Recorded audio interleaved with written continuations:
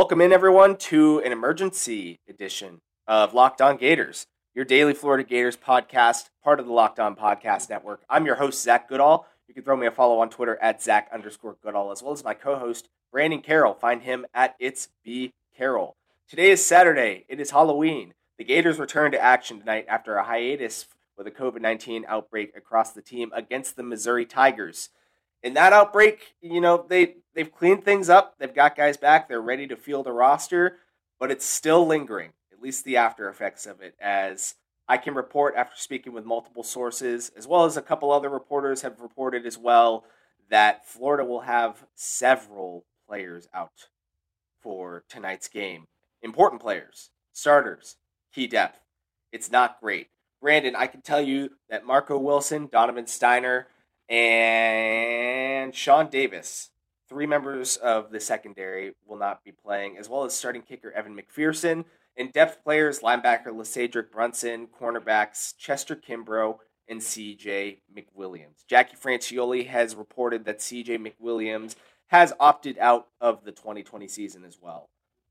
Quite a bit of news. We're lucky that kickoff is at 7:30 today, right?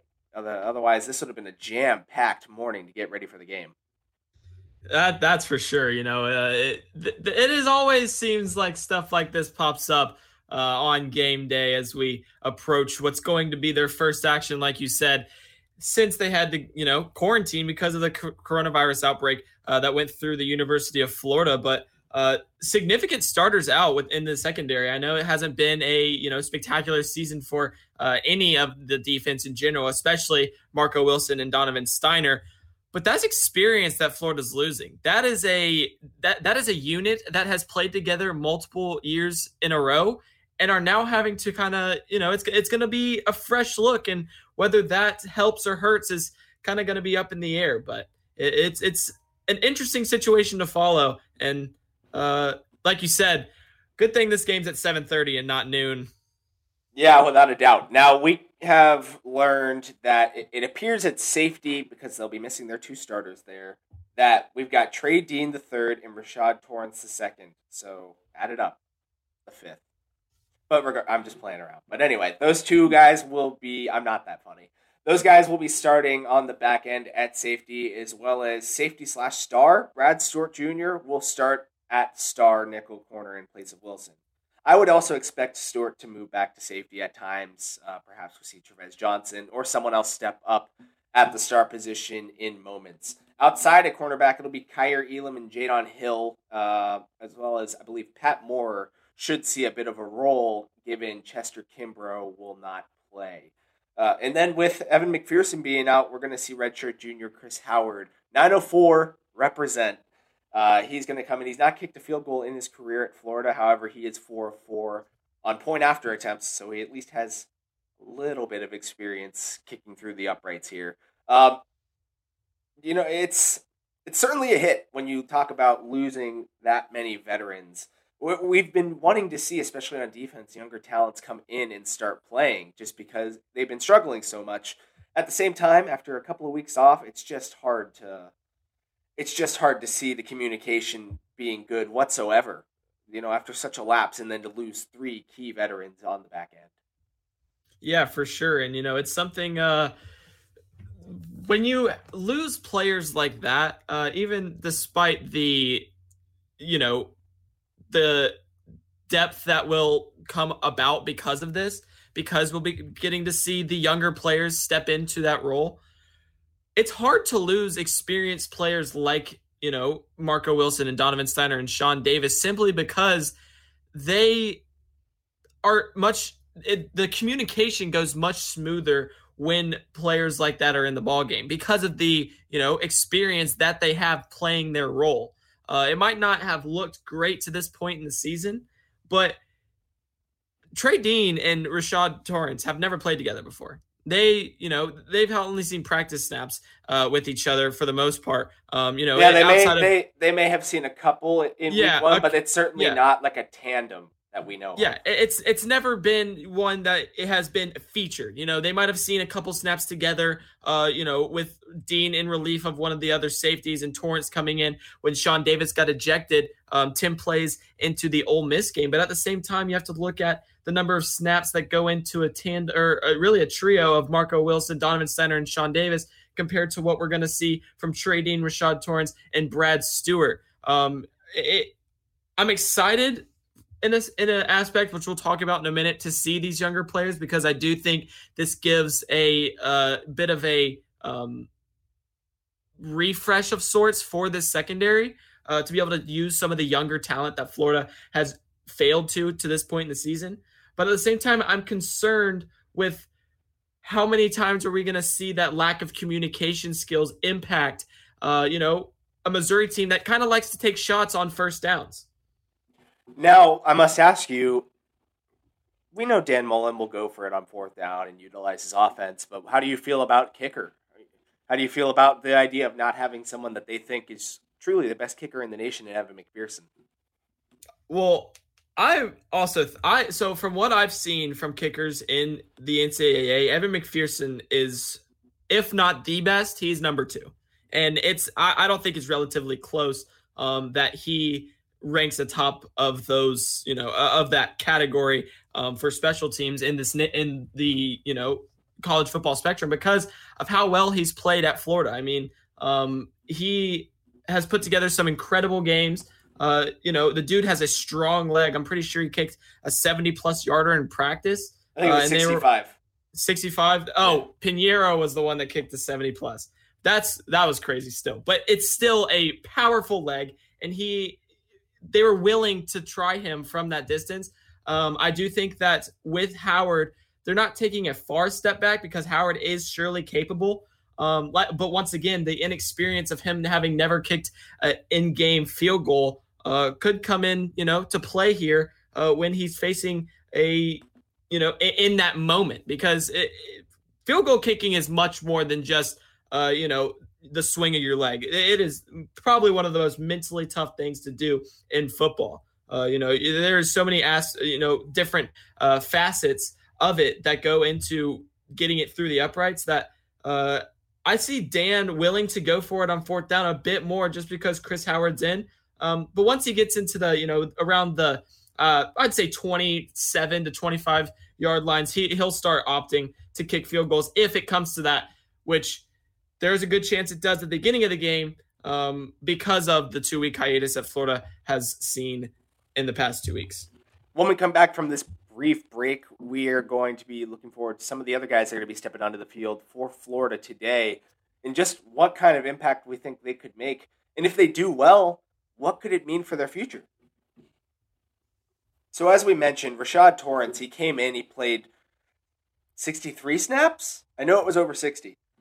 Against Ole Miss after Sean Davis was ejected. So he was able to get some playing time. He wasn't great in the game. I don't think he was terrible, but he was very much, a bit behind because he is a true freshman in his first game. He just wasn't there in terms of a communication standpoint with the other guys that were all veterans, and you could see that.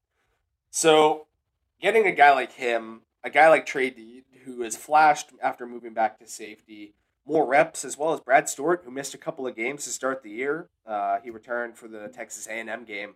Those 3 guys in a position where Florida's really been struggling. Yes, it's going to be a totally new look. The communication really might not be great. Maybe it does give them a little bit of life, though.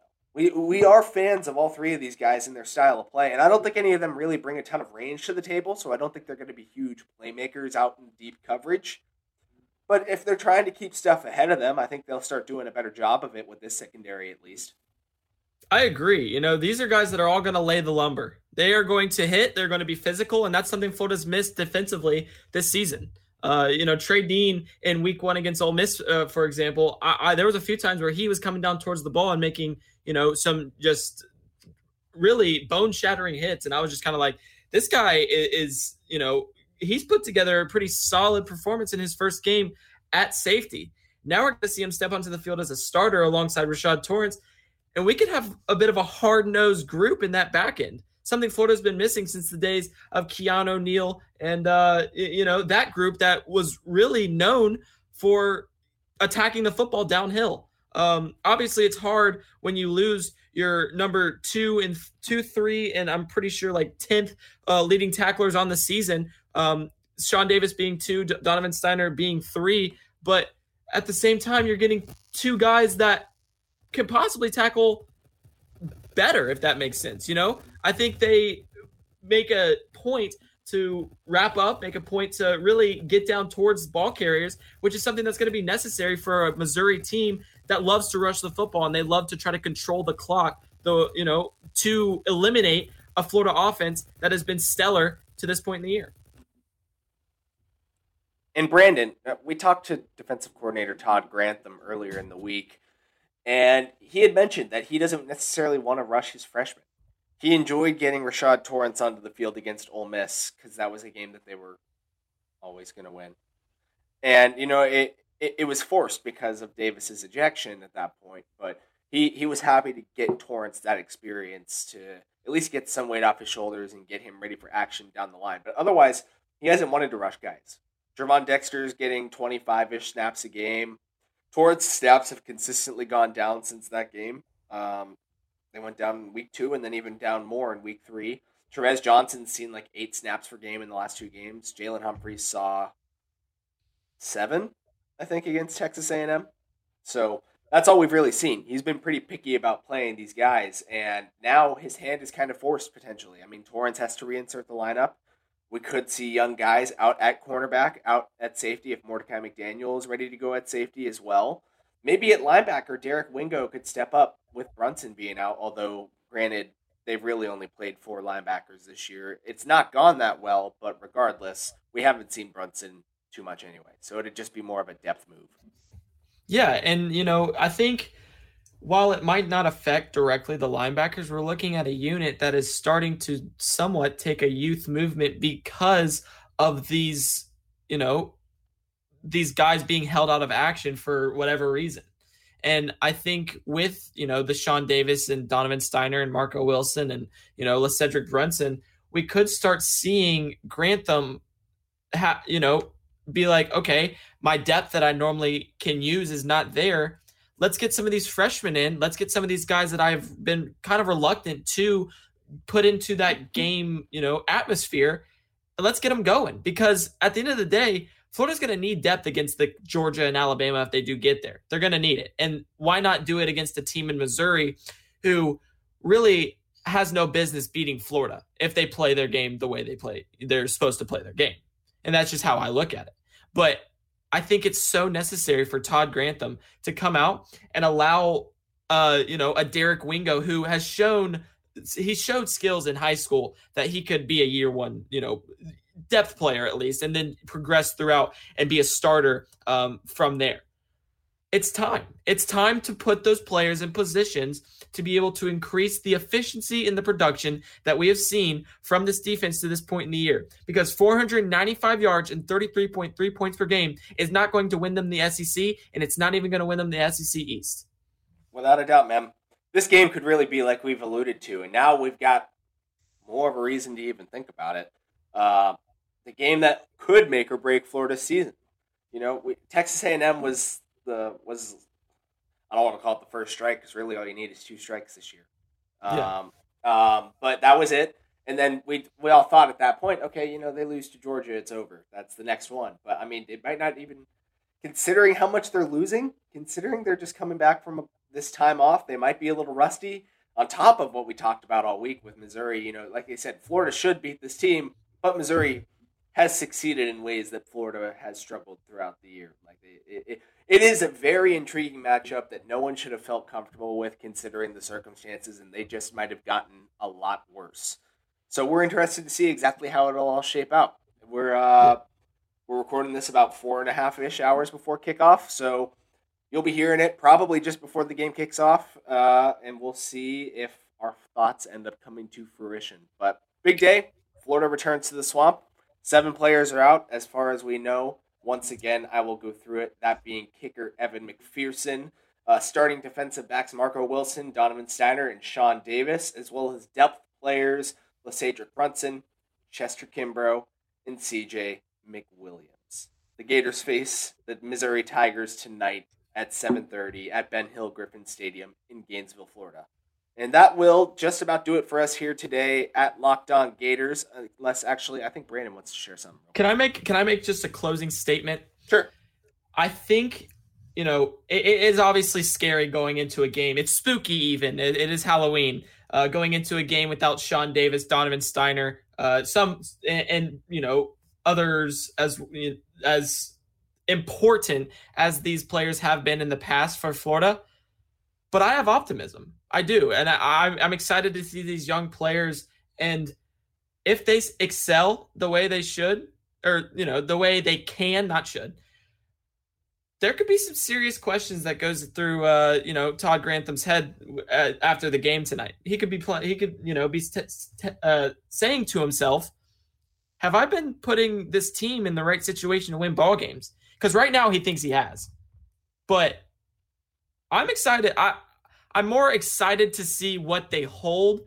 Honestly, I don't hate this. And obviously I hate it for the players that cannot play. But I'm excited to see this younger, really young defense in general step up into this spotlight to take on a Missouri team that could give them fits. And that'll just about do it for us here today on this episode of Locked On Gators. Make sure to subscribe, rate, and review just about anywhere you can listen to podcasts. You can listen to Locked On Gators. Follow along at SI_AllGators, as well as at Zach_Goodall and at It's B Carroll tonight, as we will be bringing you a lot of coverage from what should be an action-packed return to the Swamp. We'll catch up with you guys next time.